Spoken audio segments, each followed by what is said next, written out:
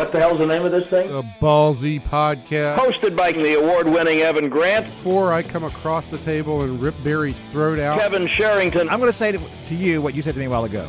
Shut up. Barry Horn. I'm going to bring milk and cookies next week. Get ready for the most listened to sports podcast in Dallas-Fort Worth. I'm Evan Grant, and this is Ballsy. I'm Kevin Sherrington, and in this episode, we'll be talking about the Rangers. And I'm Barry Horn. To hear our other exciting editions, simply subscribe to the Ballsy Podcast on iTunes. You know we're on Facebook and Twitter, too. Just search Ballsy Podcast. That's Ballsy with a Z. So sit back, relax, that's relax with an X, and enjoy another edition of the Rangers Ballsy with a Z podcast. Hello, everybody. Welcome into the Sports Day DFW Dallas Morning News Sports Podcast, Ballsy. I am Kevin Sherrington, and you are... Oh, I'm Barry Horn. Asleep. I'm asleep. You are asleep is what you are. And joining us on the phone from his hometown, back in the heartland, in Atlanta, the one and only Evan Grant. Hi, Evan. How's it going? Hello, gentlemen, and Barry. How are you, Evan? Are you celebrating the big Georgia victory over Appalachian State? As I've always said, better to beat Appalachian State than lose to Liberty. Yeah, boy, no kidding. Dig it. Baylor fans everywhere. Matt Rule. Was not a good weekend for the Baylors. Another thing I've always said, better to hold on to a 21-point win than to lose a 34-point lead. Yeah. You're going to dig everybody, aren't you? He is. What do you got for Tom Herman? Great lockers. Wow. Yeah, it was a bad weekend for those three teams. Man, that little triangle there between College Station, Waco, and Austin, bad. That was the Bermuda Triangle of college football. I thought the great stat that I saw over the weekend was that the state of Texas went 0-4 in games against FBS opponents. Is that right? Well, Yeah. I'm looking back not because TCU beat Jacksonville State. Jackson State. Yeah, and then Texas Tech beat Eastern Washington. Eastern Washington, yeah. Now, I will say this, Eastern Washington is a very good program. For an FCS program, they are, but Yeah. they're still an FCS Yeah, program. they get a lot of good quarterbacks. You know, that's where the SMU quarterback from a few years ago left and went there. And I can't think of the kid's name. Yeah. Off the top of my head. But anyway, yeah, that's it was not a good week. You know, this is a real issue. It was a good weekend for SMU. It's a good weekend for SMU. Yeah. You know, is that and I'm going to write about this week. I think about quarterbacks. It's a very simple thing. You know, there's not a lot of rocket science behind all the reason why these teams are struggling so much. They don't have a quarterback. I mean, with Baylor, they have quarterbacks. They're just messed up because of everything that's happened. Yeah, But- plus but the defense gave up a lot of... But they always do. But at Texas A&M and at Texas, it's all about the quarterback. Yeah. Well, if I'm not mistaken, didn't Texas A&M have like every great quarterback in the state over the last 5 years? They have. They've had a lot of them. And, And they're all playing elsewhere now. yeah, you know, that's what our old pal Barry Switzer, who was on last week, said. He's watched practices with Kyler Murray at Oklahoma and just raved about him. Talked about how great he's looked, and not only is he quick and fast and all that, which we already knew, but that he was really throwing the ball well. And he discounted his size. When you brought that up, he just swatted you away. No, you brought that up. You No, said he was tiny. And he swatted me away. He swatted you away. He was not tiny, but he Well, was short.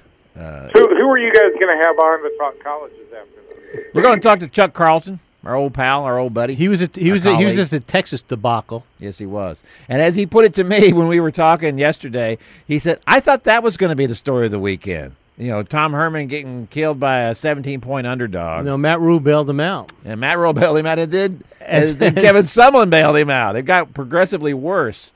Each one of those losses was worse than the one before. So, and A&M's loss just bad because you can't blow a 34-point lead in the But, you know, I sat there watching the fourth quarter, and did anybody not know that was going to happen? You know, you're right. I had that feeling. But look at everything that had to happen for that to come off. But it did. I know. And it always does. The ball through the hands. of the Ball through the hands for a defensive back. touchdown. I don't even remember the last time I saw something like that, where a ball went completely through his hands. He has the ball, and it not only does it go through his hands, but the guy gets a touchdown out of it. That's an unbelievable play. But anyway, Let's talk baseball. Let's talk some baseball. That's why you're here, Evan. This has been a great baseball podcast. Okay, let's go. Yeah, here we go.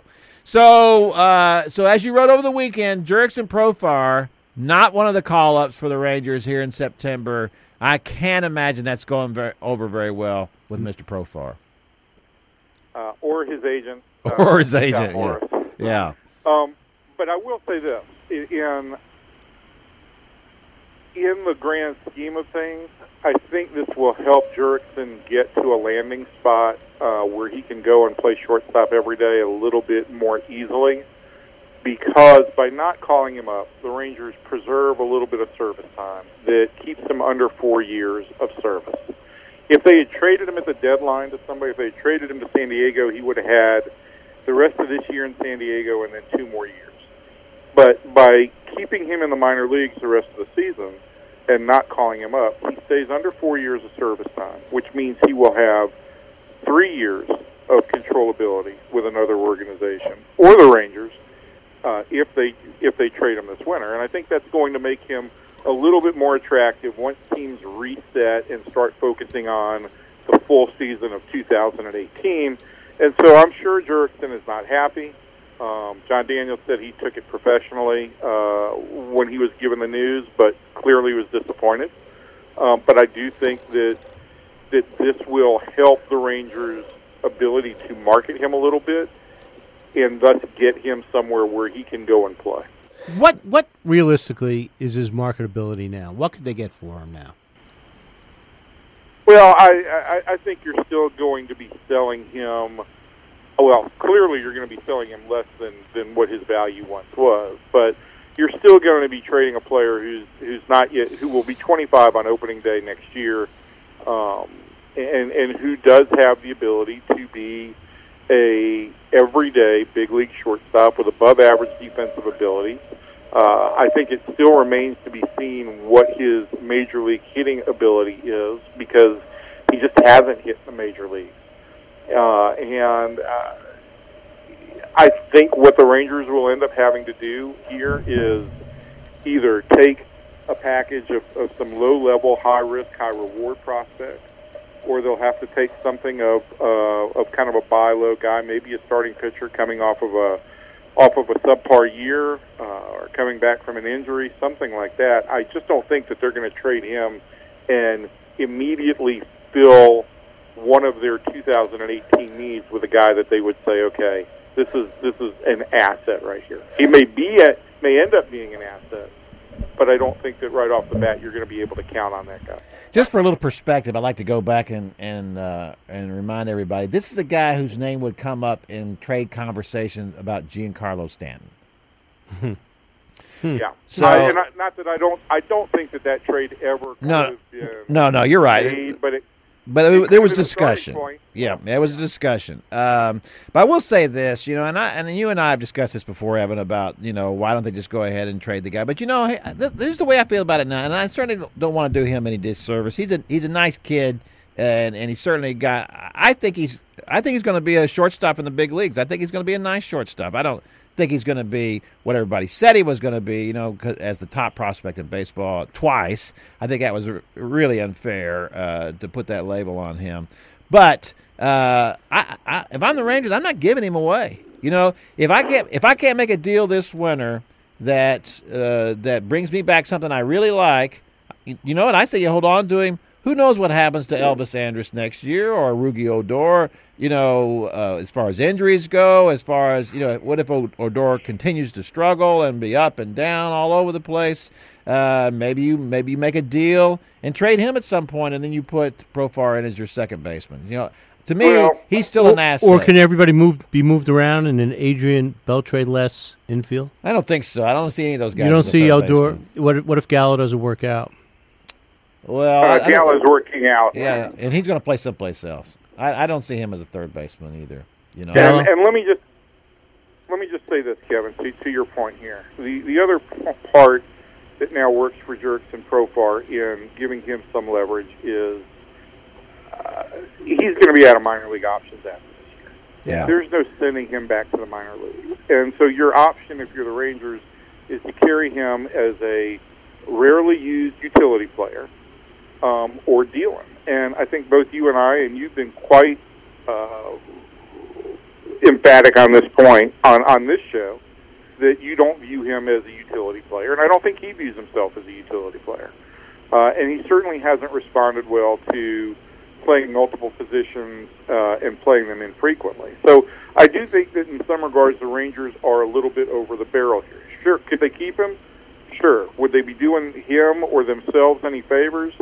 I don't think so. I think for as much as the Rangers use a backup infielder, once they get a healthy Hanser Alberto back, that fits what they need for a backup infielder. If they can trade Profar and get a starting pitcher who's got some upside, but who may be coming off of a bad year, or whose contract may look a little bit ugly to somebody, they're going to have to make that move. There's just not going to be a choice there.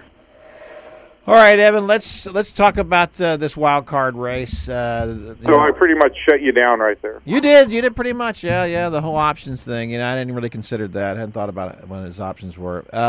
So we got the wild card race here. The Rangers are up, they're down, they're in, they're out.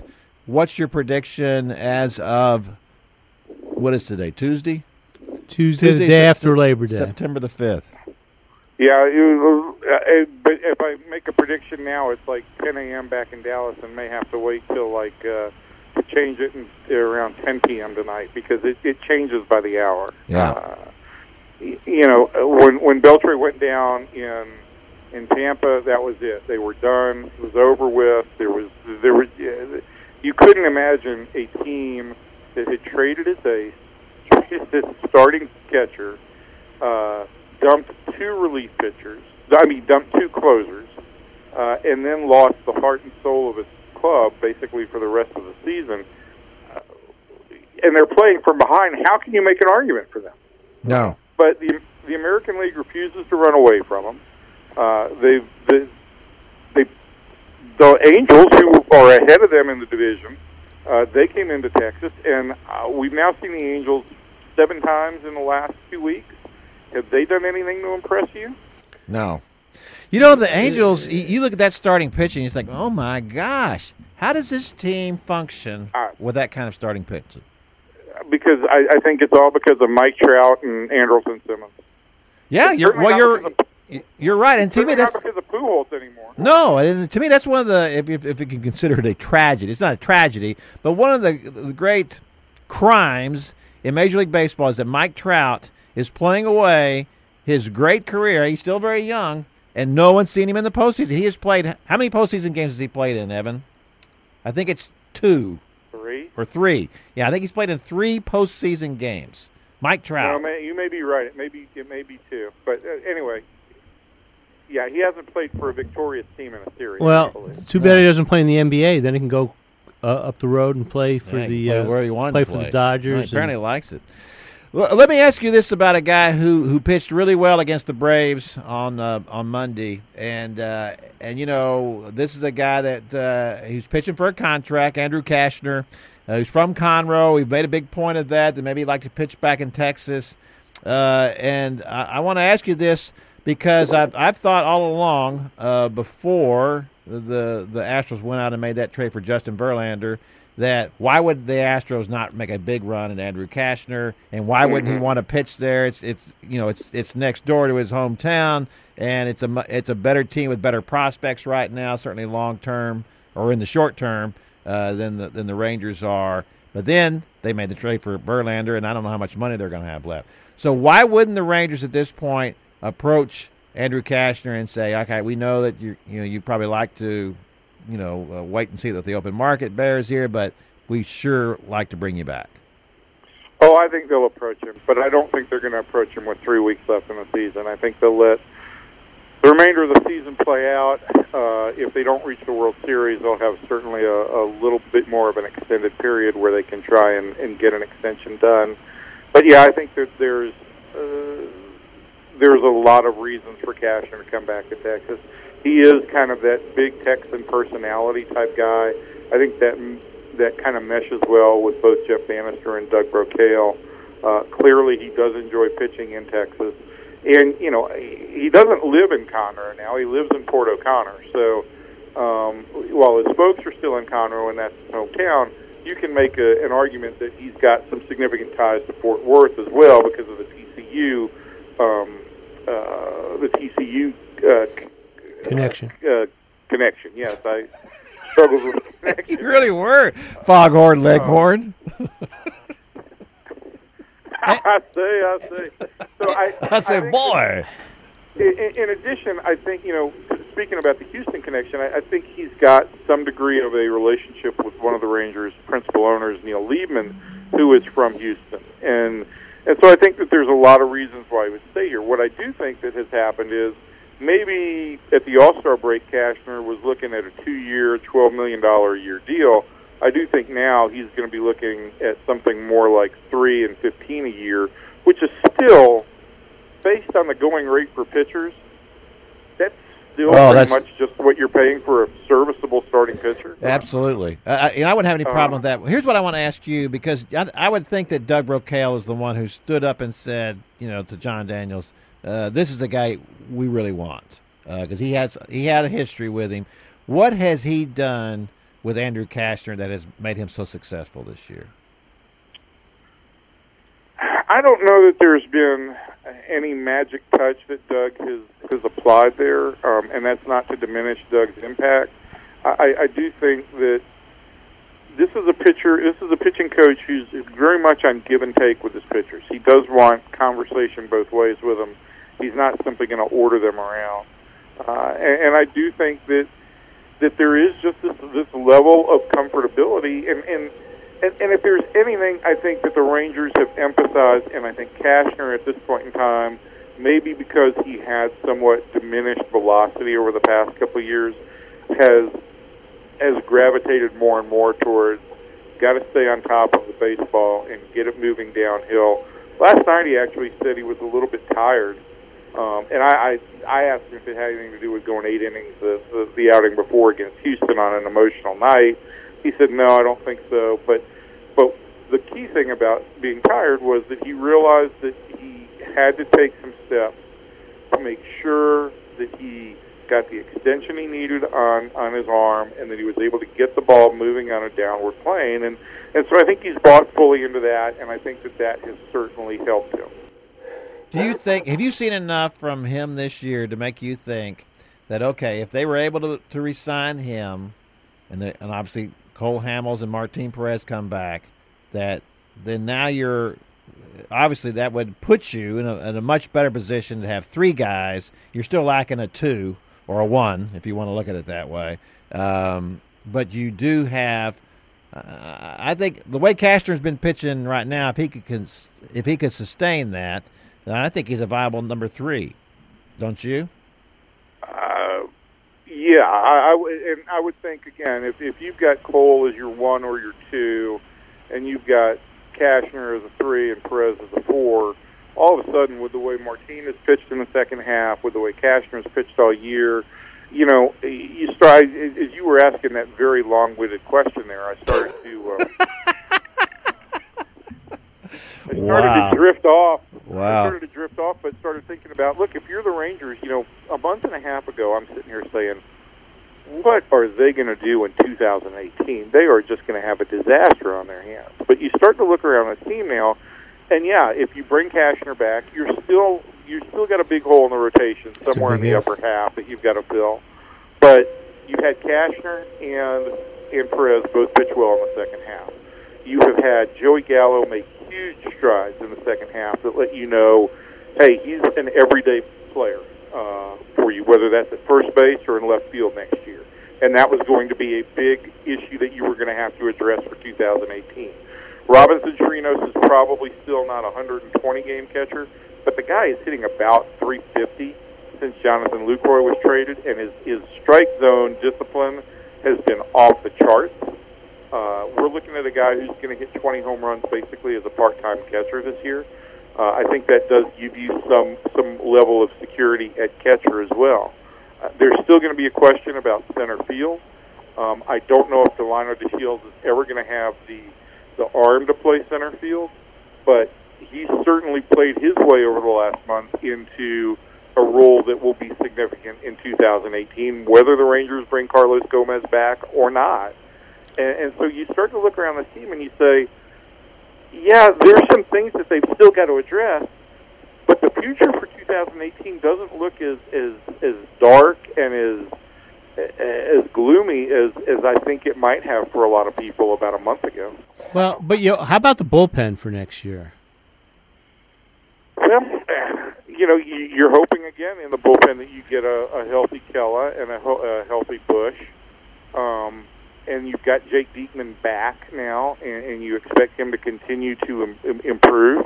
The Rangers have also gotten this year, and may be developing in Alex Claudio into the kind of guy who's not your Andrew Miller type multi-inning guy, but a guy who's a multi-inning type weapon.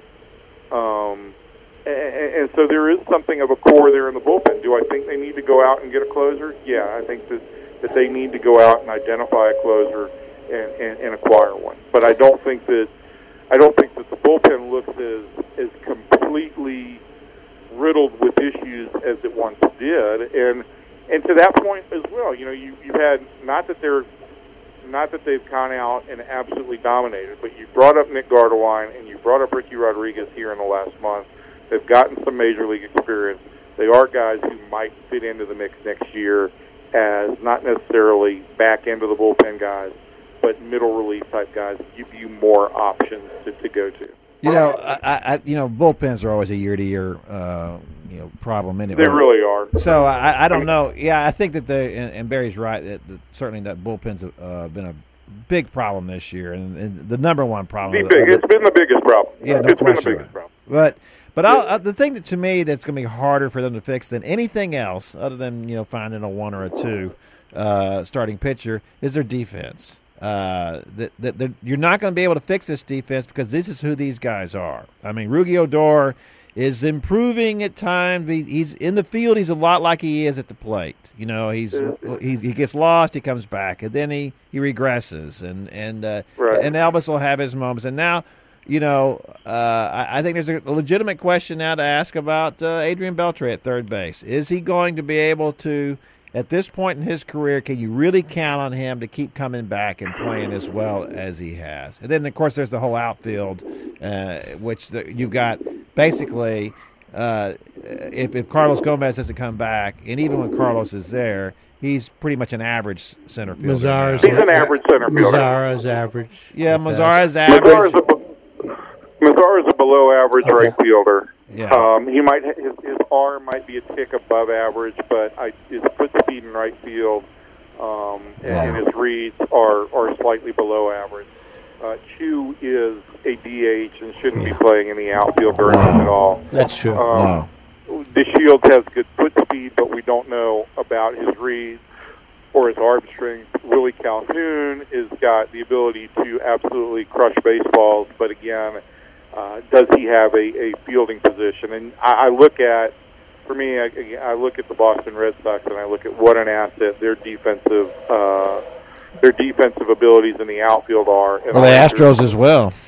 Yeah, and the Rangers, the Astros as well with Springer and that group in the outfield. And I do think that there's been much more emphasis around the league in taking away runs and having outfielders who can be assets. And the Rangers, they don't have that group right now. Their outfielders' assets are going to be on an offensive level, not on a defensive level. And I don't know how you adjust that. And for me, Kevin, I think personally, I think the outfield defense stands out to me more than what I've seen in the infield. I think, as you mentioned, Odor has made some strides defensively.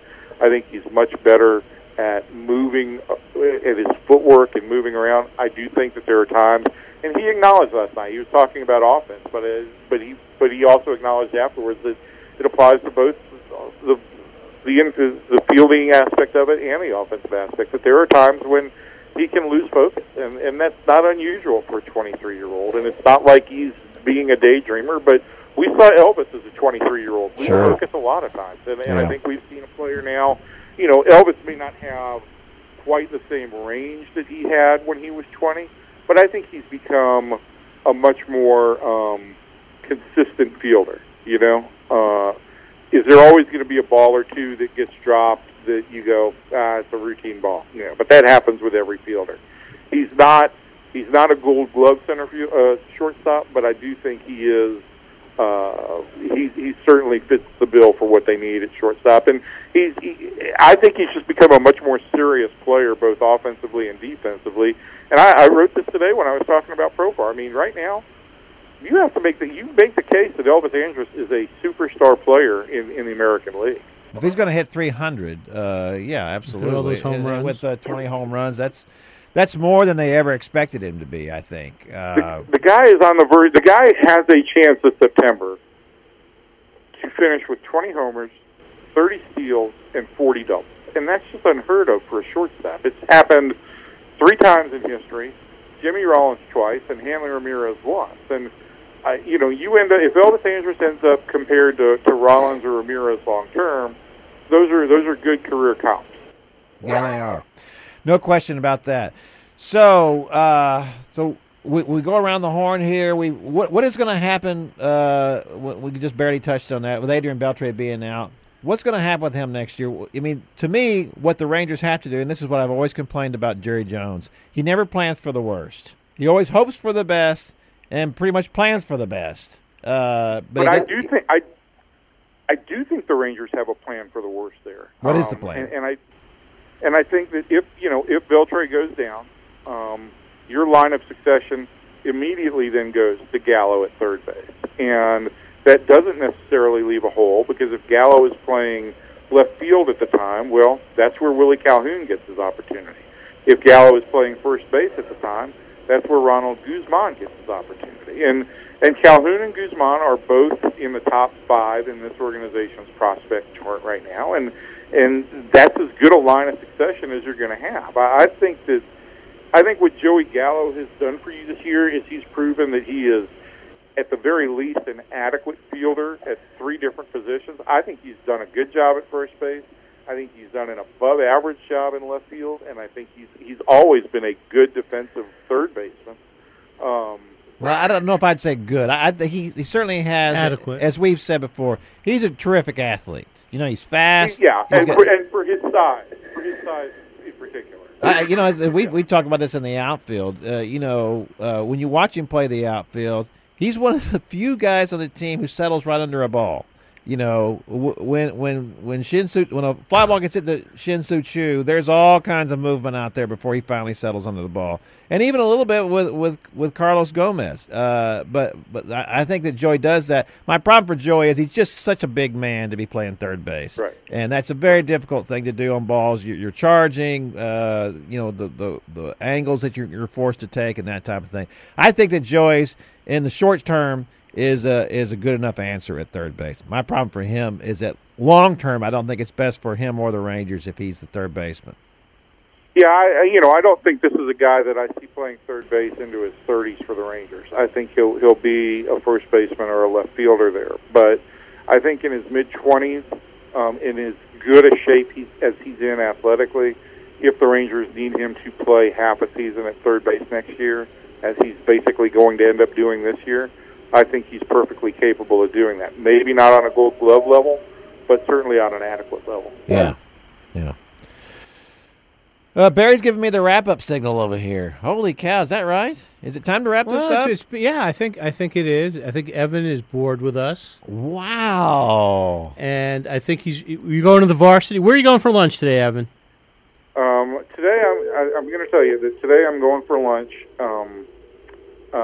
to Manuel's Tavern, which is an incredibly old establishment and the press newspaper bar hangout for years and years here. But what was really exciting to me is I'm going to get to take my old friend Tom Stinson out to lunch. Stinny! And Tom just retired from the Journal-Constitution on Friday. So, on Friday, wow. Do you know Tom? Tom's a great guy. Yeah, sure. Everybody knows him. Before I met Kevin, and before Kevin became my mentor in life, Tom was that guy. He's a very nice guy, and you know what? Good for him that he was able to retire. Barry, you're ever going to be able to retire? We're hoping. You and me both. Me too. Me too. I don't think I'm ever going to be both. able to retire. You know what I always say? I'll be working 10 years after I'm dead. Well, that's because you started a little late having children. I know, a little later than I. That was my problem, wasn't it? And I'm done. I'm figured- done with college tuition. I figured out it was better if you were married first before you started having I just children. want you both to know I could retire tomorrow. Wow. Wow. How much money you got put I would away? have How much to money you die- have under your mattress, Evan? I would have to die on Friday, but I could retire tomorrow.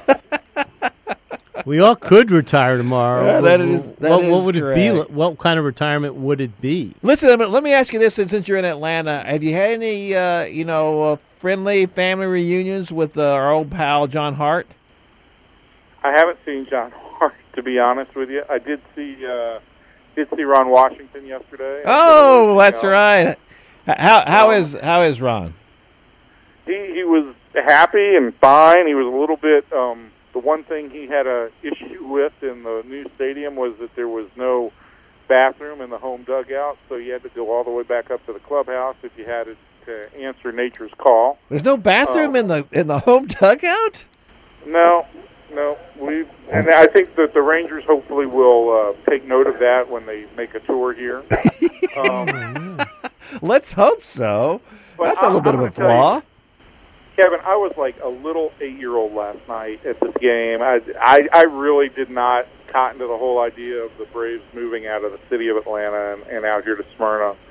And the stadium is the stadium. I don't know that the view from inside the stadium is any greater than it was at Turner Field.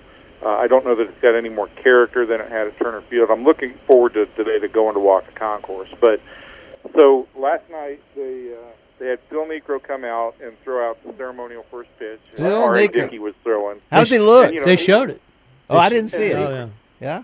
Yeah? Niekro was Niekro was like my favorite player after Aaron moved to Milwaukee, so that was very exciting, and it was cool to watch that. And then Did he throw a knuckler?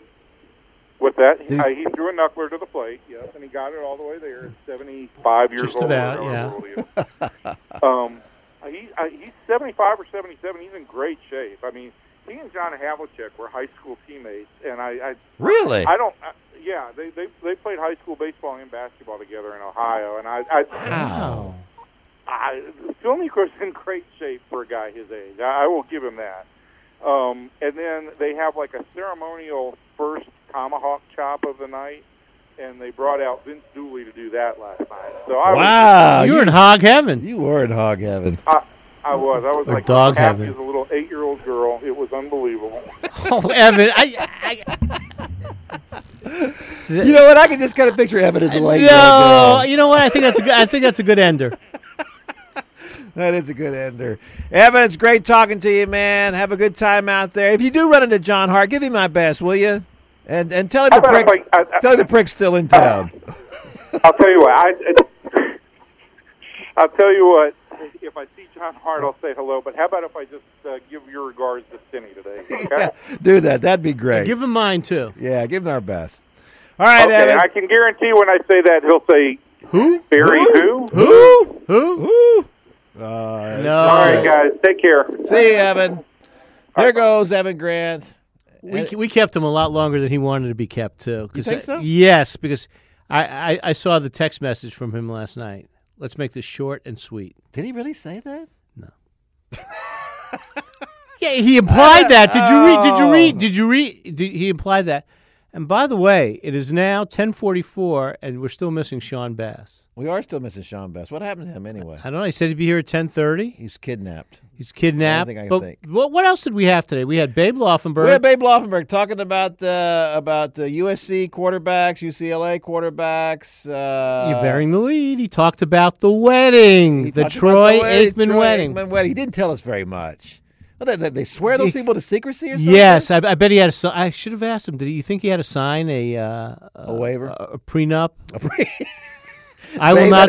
I will not talk about this wedding. You know what's up with that? The wedding's over. You can talk about it now. I don't know.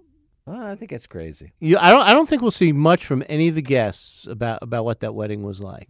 But here's the thing: he put it on Facebook, didn't he? Troy sent out an Instagram. I think it's an Instagram that they put on Facebook and they put it on. Oh, I know. It showed up Twitter. on my Facebook. Yeah, it showed up on mine too. But yeah. So we had I'm him stunned. talking about all that. I was stunned by this whole. That he got married? Well, no, not once he got engaged, but Yeah. but I thought Troy was going to be a lifer Bachelor. again. I tell you what, I've been mystified by his whole, married life. The first wife, didn't seem like the typical professional quarterback wife.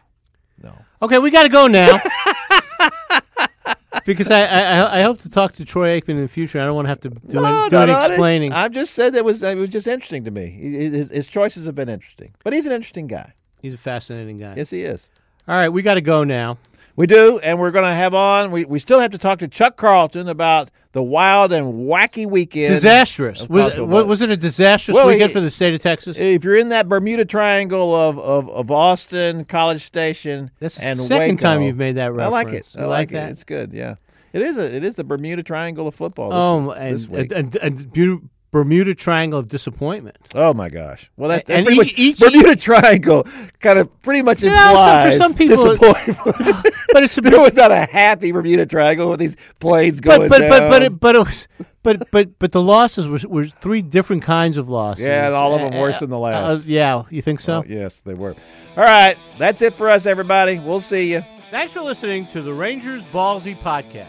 Don't forget to subscribe via iTunes. You'll get new episodes every week. And follow us on Facebook and Twitter. Until next time, sports fans, see ya.